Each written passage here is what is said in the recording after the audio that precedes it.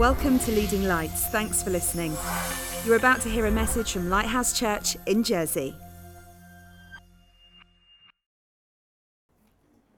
Isn't God amazing? You know what's stirring my heart at the moment is the idea that the church in the Bible is described as this amazing, amazing, amazing thing. I can share a few verses a bit later, but it's talked about as a bride, that Jesus is passionate for this bride and she's beautiful to him and he's committed to making her beautiful, spotless, without blemish, and washing her with water through the word and providing for her, nourishing her. She's this amazing bride. She's also this army. Jesus says, I'll build my church and the gates of hell will not prevail. So it's a bride with an attitude, with a sword, beautiful but wicked and strong and all that stuff. And then it's this family. You're no longer strangers and aliens, but members of the household of God, or the family of God. It's a building. It says you're being built together into a building where God lives by his Spirit. Ephesians 3:21 says the glory of God is in the church. Ephesians 3:11 says his manifold wisdom, his multicolored wisdom is being revealed to the spiritual powers through the church. There's some incredible verses. We're a body, a strong body like Jesus. He's the head and we are the body that does his work in the earth. There's this amazing, all these pictures of the church that if you just read the Bible, if you were an alien who just arrived on planet Earth and you didn't know what the church was, and you just read pretty much the book of Ephesians, but maybe a couple of other verses, but pretty much the book of Ephesians, you would think the church is this incredible thing. And my heart, just as we were singing and praying this morning, my heart was feeling like it's like we as Christians and as the world and as humanity, we've taken this beautiful, vibrant, alive, powerful thing with the life of God in it, and we've reduced it to an organization, an institution. It's a bit like taking children out of a lovely, happy, strong family and putting them in an orphanage.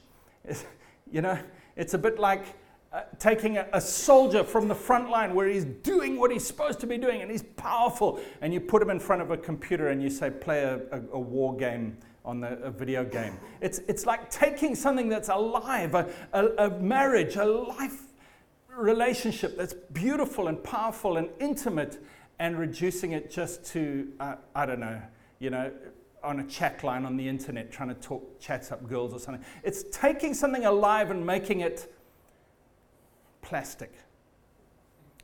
And I'm just so sad about that. But you know what I'm passionate about is the Bible says the path of the righteous is like the light of dawn, getting brighter and brighter and brighter to the full light of day. That means no matter what the past has been, the future is brighter. And we have the chance in Christ. God is so gracious. He says his mercy is new every morning. Every day we get the chance to start again and say, scrap the past, let's go forward with what we should be doing. And I'm just so encouraged by that. Some people are threatened by that.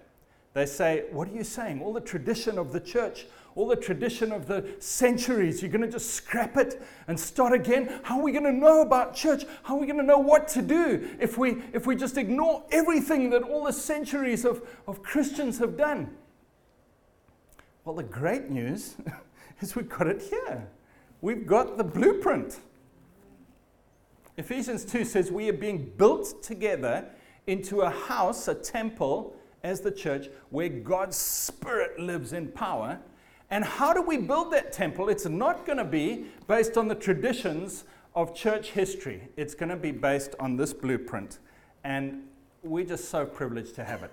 Amen?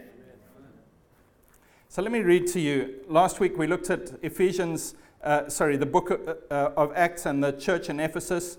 And I'm just going to read on the next section, which is still talking about Ephesus. So Acts chapter 20 and verse 17. From Miletus, Paul sent to Ephesus and called for the elders of the church. So Miletus is about 30 or 40 miles away from Ephesus. Paul is on a mission to get to Jerusalem before the Passover, and he wants to hurry because of the weather and all sorts of transport issues. And so he lands in Miletus. He sends a message to Ephesus, the church that we looked at last week, how it started and how it was going. Sends a message, and it says he sent to the church in Ephesus for the elders.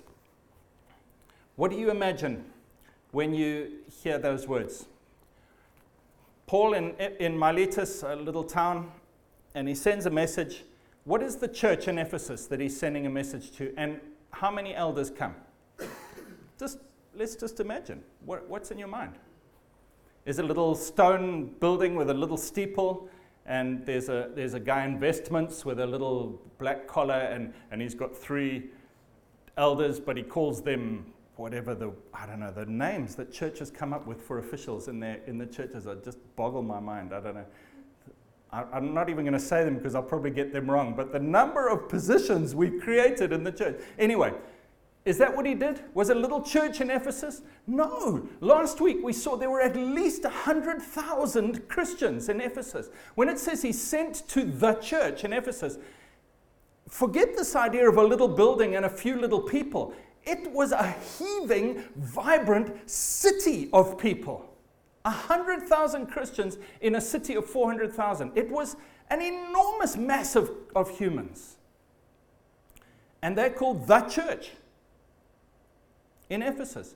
And yet, within the church in Ephesus, Paul says, greet the church that meets in Priscilla's house. Greet the church that meets in Chloe's house, or whatever. So this idea of church actually is multifaceted. There's the church worldwide, yes. There's the local church, yes. But then there's the city church. Are you getting that? There's the worldwide church. Hallelujah, we're part of the church worldwide. There's a local church, but then there's a city church. And what's the tragedy that's happened is that the modern day church has merged the city church and the local church into one, and it falls between 2 stools. It doesn't meet the purposes or the plans of either. The little church in the house was small and intimate, and because it was small and intimate, all the verses in the Bible that talk about whenever you come together, each of you has something to contribute. There's gifts being used by everyone in the congregation. All of you are ministering to one another, loving one another, praying for one another. There's the family of God, the life of God in the small church. That happened in the small ones. The city church had elders, 100,000 people in the church. We've taken both of those, we've merged them into one, made it about 100 people, and all the strengths of the big and the little are lost. Ooh, Greg, what are you saying? I'm passionate about this, friends. I just think the church today is nowhere near what it should be or could be. We are so far from the mark that it's no wonder the world looks and says, oh, no thanks. I don't want church. I'll do this, I'll do that. I'll watch on the TV, I'll watch on the internet. I'll get my worship from this CD and I'll do this and oh, well, whatever. The church is nowhere near what it could be, and the life of God that should be flowing out of this beautiful bride. I went to boarding school, and I can remember leaving my family home, even though it wasn't a particularly strong and happy family. I loved my family home. My mum knew how to cook food that I loved. And I remember getting on the bus with my big metal trunk, ready for the 7-hour bus journey to Plumtree, and just holding back the tears, to be quite honest, because I got there and it was a sterile place with, just nothing on the walls and just hard stone floors and no friends, and the meals were just hundreds of us in this big room, and it was mostly grease and fat, about that much on the top, and it was just horrible. And I remember thinking, oh, I just want to be at home. And I just think that so many people are going to church, and instead of getting the passionate bride on a mission with the love of God and the family around us, we're just getting institutionalized rubbish. So let's move on. I've done one verse. That's terrible. Acts 20, verse 17. From Miletus he sent to Ephesus and called for the elders of the church. Can I just say, elders is an Old Testament term. Every city in Israel had elders. And the elders would sit at the city gate and they would judge matters. People would come to them and say, so-and-so stole from me. Judge Judy type stuff. So-and-so did this to me, and the elders would help to organize, and they would run the city. And there was somewhere between 20 and 70 elders in a city in Israel. There was never more than 70. Jerusalem had 70. That was called the Sanhedrin. Do you remember Jesus was called before the Sanhedrin? It's called that because there were 70 elders. And so in Ephesus and in other cities, whenever Paul set up a church, there were lots of little house churches. So in Ali's church, in Ali's house, there's a little church. And in Karina's house, there's a little church. And in everybody's house, there's churches. But then over the city, there are elders. And they're probably, I'm guessing, no more than, I don't know, maybe 30, 50, 70, maybe 100 elders. But for 100,000 people in the church, that's not a lot of elders. That's about one elder for maybe 2,000, 3,000 people. But there were elders over the city, but they didn't get involved in every little church, every little meeting. They just oversaw, and we're going to see a little bit more about what the elders do. I'm still on one verse. This is bad. Verse 18, when they had come to him, he said to them, you know from the first day that I came to Asia, which means Ephesus pretty much, in what manner I always lived among you. Paul is just going to bare his heart. Paul the apostle, who came into Ephesus and started this church, is just going to, this is an intimate moment. He's sharing with the 50 or 100 elders. He's pouring out his heart and he's opening to them. And it's just so poignant. It's not formal. It's a family on a mission. You know how I lived among you, serving the Lord with all humility, with many tears and trials which happened to me by the plotting of the Jews. So when he says this, if they knew that he was lying, it would have been obvious. But he was saying, I lived in humility. In other words, I'm not the great leader who must be obeyed. Listen, I'm offering the gift the Lord has given me. You take it or you don't. I'm not promoting myself. I'm not giving myself a title, a position. I'm not enforcing and demanding. I'm offering the life that God has given through me, the gift that God has given. I'm offering it. Take it or leave it. And many people left it. In 2 Timothy 1, he says, everyone in Asia has deserted me. In, I believe it's 1 Corinthians 11, he says, I'm not an apostle to everyone, but I am to you. There were lots of people who said, I don't want your gift, Paul. But he was humble enough that he didn't say, you must listen to me. He said, here it is, take it or leave it.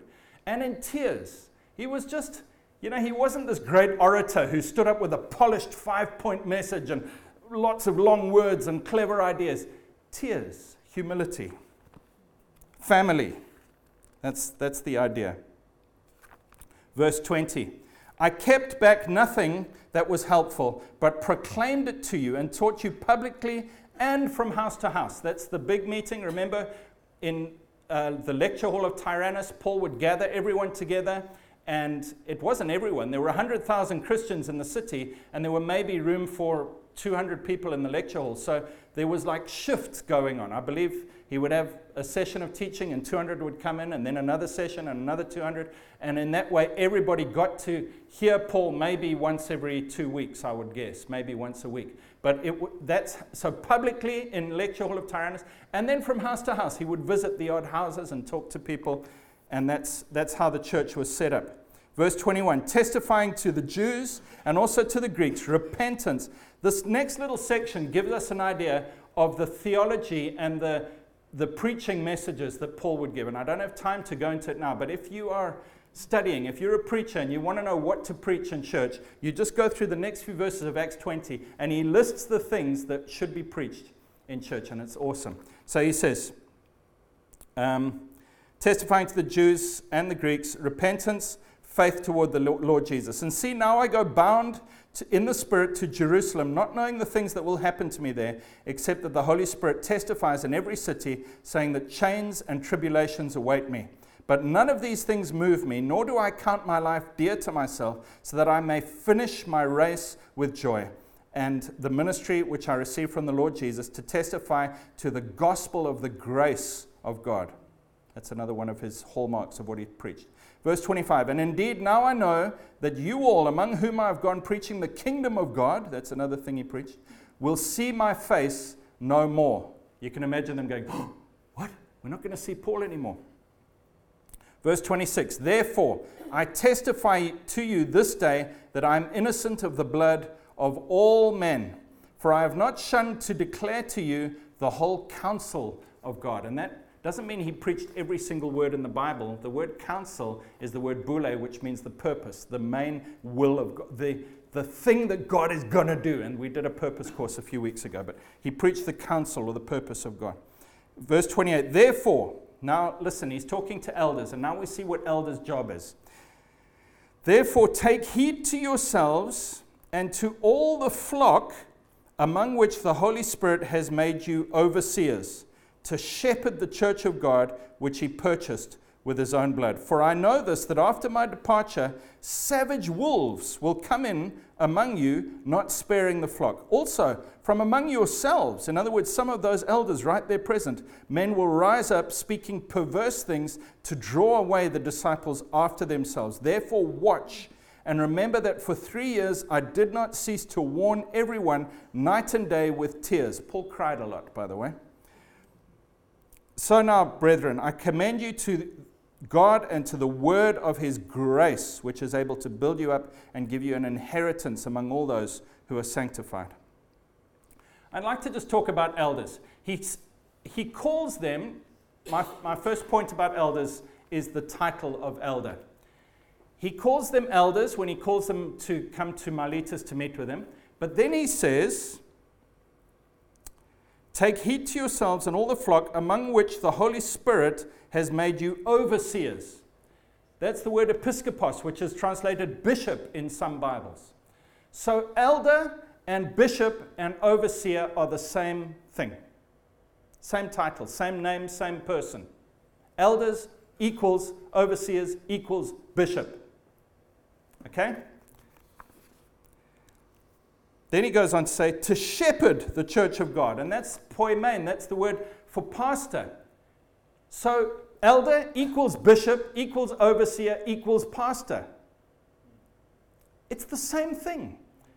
How institutionalized have we made the church where we've got to have these different levels and layers of deacon, subdeacon, archbishop, something, something else. And it's just an institution. He's saying elders are over a city. They sit at the city gates. They watch. They guard. They oversee. They shepherd. They pastor. It's the same job. Is that okay? We don't need titles. We don't need positions. They guard and watch out for error. They're watching over the flock. They're not doing all the pastoring. The people in the little house churches are doing the pastoring. They're sharing their gifts. They're ministering to one another. The few elders are watching out to make sure error doesn't happen and that people aren't taking advantage of other people. Isn't that interesting? I just find it fascinating. But you know what's happened is we've taken this picture, we've shrunk this 100,000 city church down to a little church of 100. We've put in 5 elders over 100 people when there was supposed to be 1 elder over 5,000. And then we've made sub-deacons who try to, now you guys are going to manage the money. And it's just, we've made this cumbersome machine out of something that's supposed to be alive, vibrant, full of alacrity and life and ready to move and make another church and make another group and move to another city and get the mission done. We've formalized it. We put a building around it. And suddenly this thing that was beautiful and alive is dead, inward focused, fighting with one another, and people shuffling for position. I want to be the main deacon in this little group of 100. What? It's pathetic. We've taken an alive army family bride and turned it into a little political, inward-looking thing that just fights amongst itself. It's pathetic. So, I don't really mind if anyone gets offended. It's just pathetic.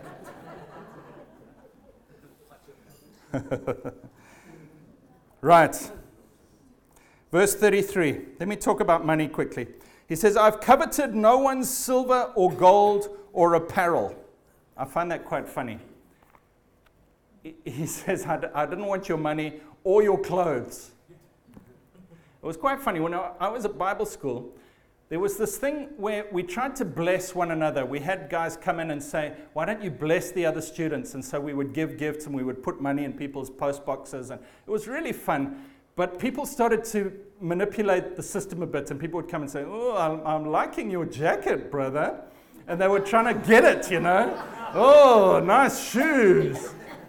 And it kind of got a bit weird. Can I just say, I think it would be great if in our church we gave anonymous gifts, or even non-anonymous gifts, but just bless one another with money. But as soon as somebody starts working the system, if I hear of somebody who's going to somebody else and saying, oh, I'm so hungry today, please would you help me? I don't like that. And we mustn't be doing that. Amen? He says, I've coveted nobody's silver, gold, or apparel. People say that I've had people criticize me to say we don't talk about money enough. And I'd rather be on that side of the scale, because that's what Paul was like. He wasn't always begging. And let's just listen to what he says here. You yourselves know that these hands have provided for my necessities and for those who were with me. We know that Paul worked in Priscilla and Aquila's tent making shop probably until 11 o'clock every morning, and then he would go and he would lecture for the next 3 or 4 hours in the school, and then he would probably go out to house groups or whatever and have individual meetings with people. He only worked maybe 3 hours in the morning in Priscilla and Aquila's tent shop, but he says that he provided for all of his own needs and the needs of his companions. Friends, that's quite a significant little statement there. He had at least 3, Timothy, Silas, there were several others. He had at least 3 companions. Some people believe it was 10 or 15 companions who were people who were with him, working, going to the different groups, checking how everything's going to different cities. He had helpers, and he says he paid them out of his own money. How on earth is that possible? Just work with me for a second. How could he work just making tents for 3 hours in the morning and have enough money to pay for 15 people's salaries as well as his own?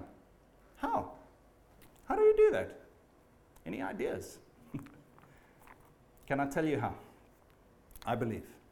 This is Greggology. This is where Greg reads in the Bible and then puts a little bit of an assumption on it. And so if this isn't what you believe, that's fine. Priscilla and Aquila were with Paul in Corinth before Ephesus. He worked with them, and then it says he took them to Ephesus. He left them there for about 6 months, and then he came back and he worked with them. I believe in that 1.5 years in Corinth, where Paul was living with Priscilla and Aquila, he inspired them to say, we need to get the gospel out. Why don't you start a business in Ephesus, and I'll be a partner, and all the profits of that business will go into this mission. I honestly believe that's what happened. Priscilla and Aquila said, up until now, we've been living our businesses for ourselves. It's for our retirement. It's for our children. It's for our this and that, and maybe a surfboard or whatever. You know, they're different dreams. And suddenly they got a vision for the kingdom, planting churches around the world. And they said, this new business that we start in Ephesus, every cent of profit, every penny, Paul, you and us, we're going to finance this mission. There's no other way, I believe, that he could have paid for him and all of his helpers. And it's a challenge to you, friends. Priscilla and Aquila were normal, everyday business people, and they got a vision for this thing. Again, instead of being an institutional thing where I go to church and I just pay my little bit every... No, we're on a mission. We're going to take the gospel to the ends of the earth, and we're going to plant churches, and whatever it takes, I'm in. And so Paul was able to pay for everyone. Listen to the next verse. I have shown you in every way by laboring like this that you must support the weak, and remember the words of the Lord Jesus that he said it is more blessed to give than to receive. Paul could have taken a salary. In fact, many times he speaks of taking a salary, and he tells Timothy to take a salary, and he tells Timothy to pay the elders a salary. But Paul said, the reason I did this was I'm showing you guys by example what it's like when you get a vision for being generous. Isn't that lovely? And then in Corinthians, which I don't have time to talk about now, but he says, the Philippian church begged me to give money to this mission. The way that Paul inspired people by example caused the people to beg him to take the gifts. He wasn't begging them. He wasn't saying, guys, we've got this massive need. Please give, please give, please give. They were saying, please, can we share in this great mission? You see the difference? It springs out of the people's heart when they get a vision for what we're actually doing. You know, a club like the Rotary Club or the bowling club, they say, okay, let's get together. What do we need? Well, we need a new fence. We need a new door. We need this. Okay, I'll chip in a little bit. That is the opposite of this church. Here, the people are saying, there's a whole world to reach.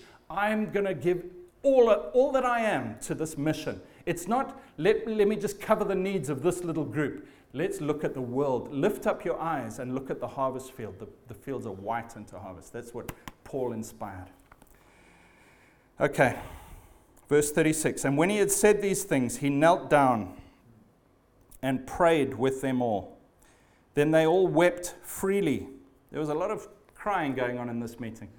Paul cried a lot, and then the elders cried a lot. Verse 37. Then they all wept freely and fell on Paul's neck and kissed him. Isn't that beautiful? Can you imagine that happening in a formal service? The Right Reverend Archdeacon Bishop Reverend Dr. Paul comes out. Oh, so. There's none of that. It's family and friends on a mission, weeping freely. Do you see it? Do you get it? It's a family, it's a bride, it's an army. It's not an organization.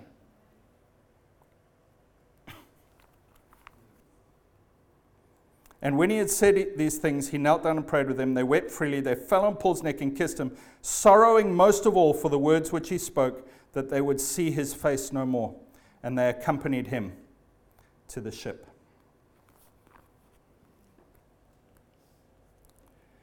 I'm going to just use my last few minutes to just talk about how this works, I think. And again, I'm not saying we've got it right. I'm not saying I know exactly how it's supposed to look.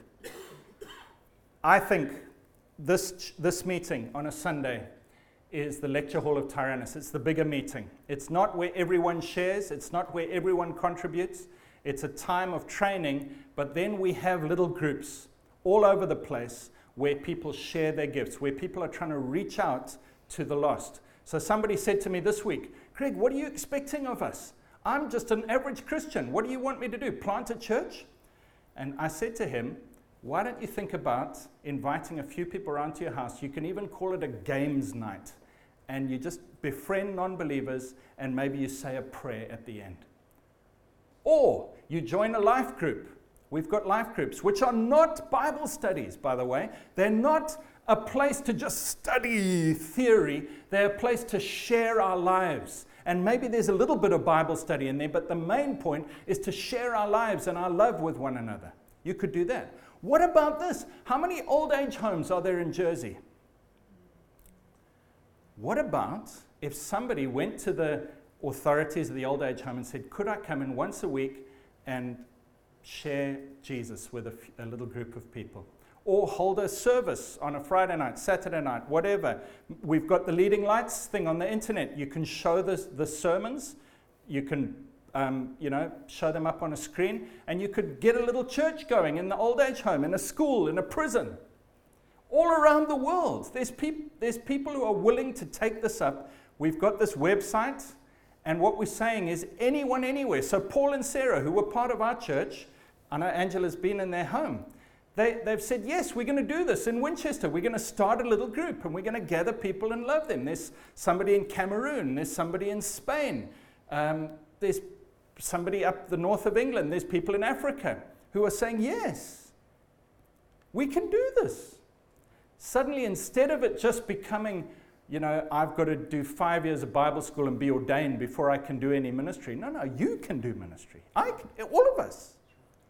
And my gift may be different to yours, but when our gifts work together, then the church looks like it did in the Bible.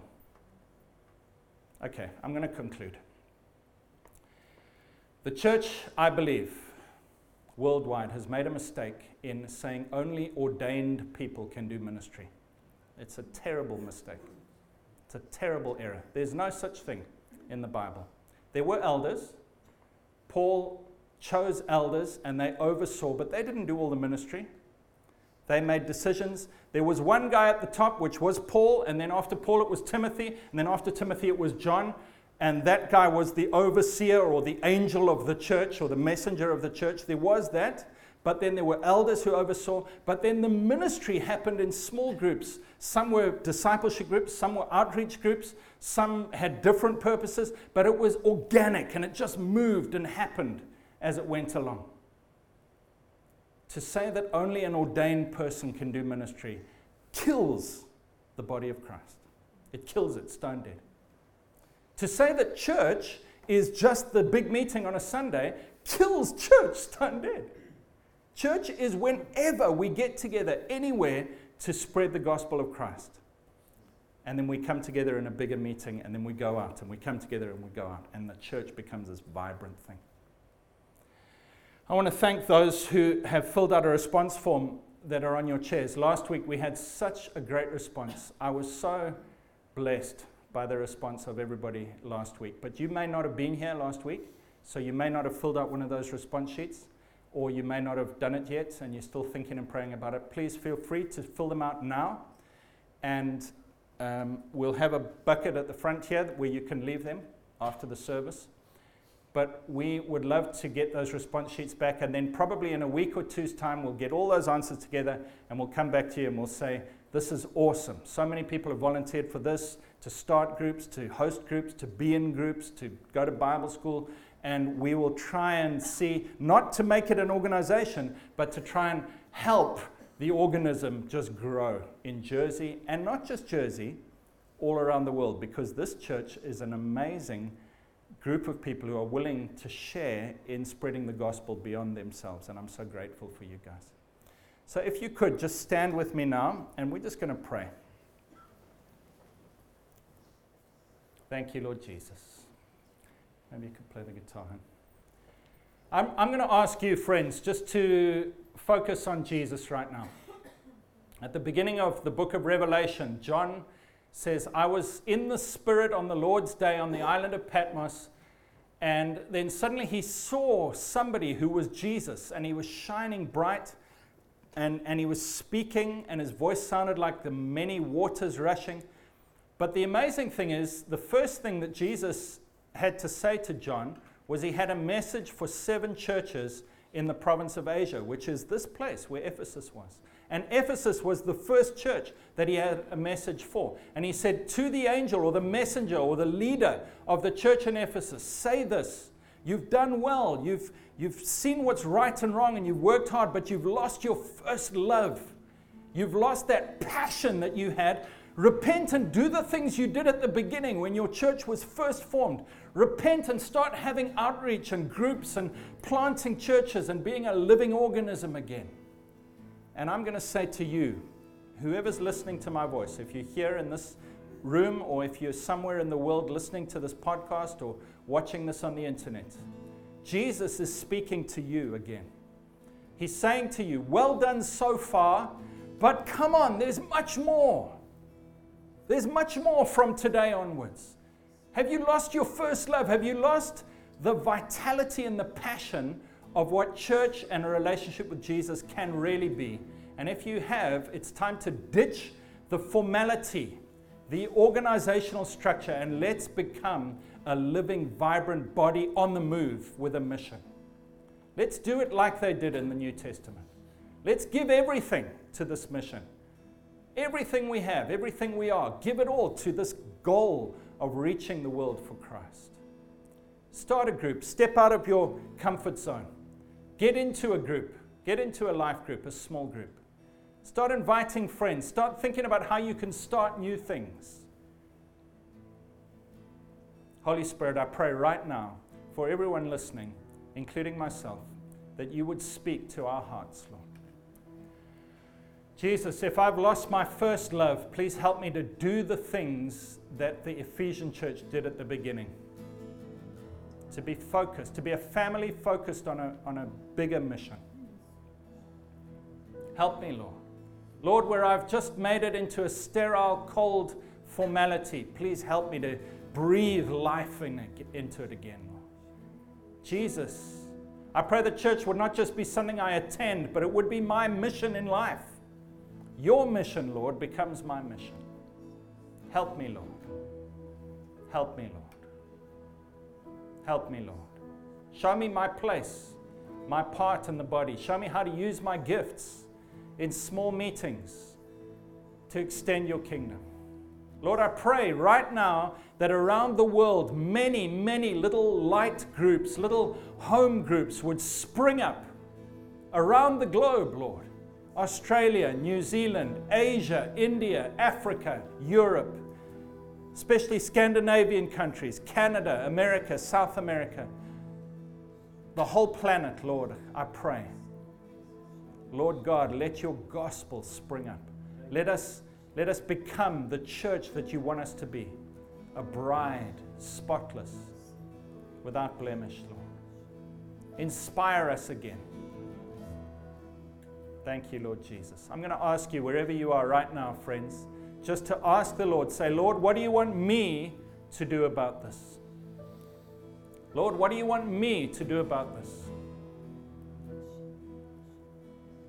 And maybe you're a church leader listening to this somewhere in the world, and you've said, I've set up my church, and I don't know if I'm a small house church or a big city. I don't know what I am.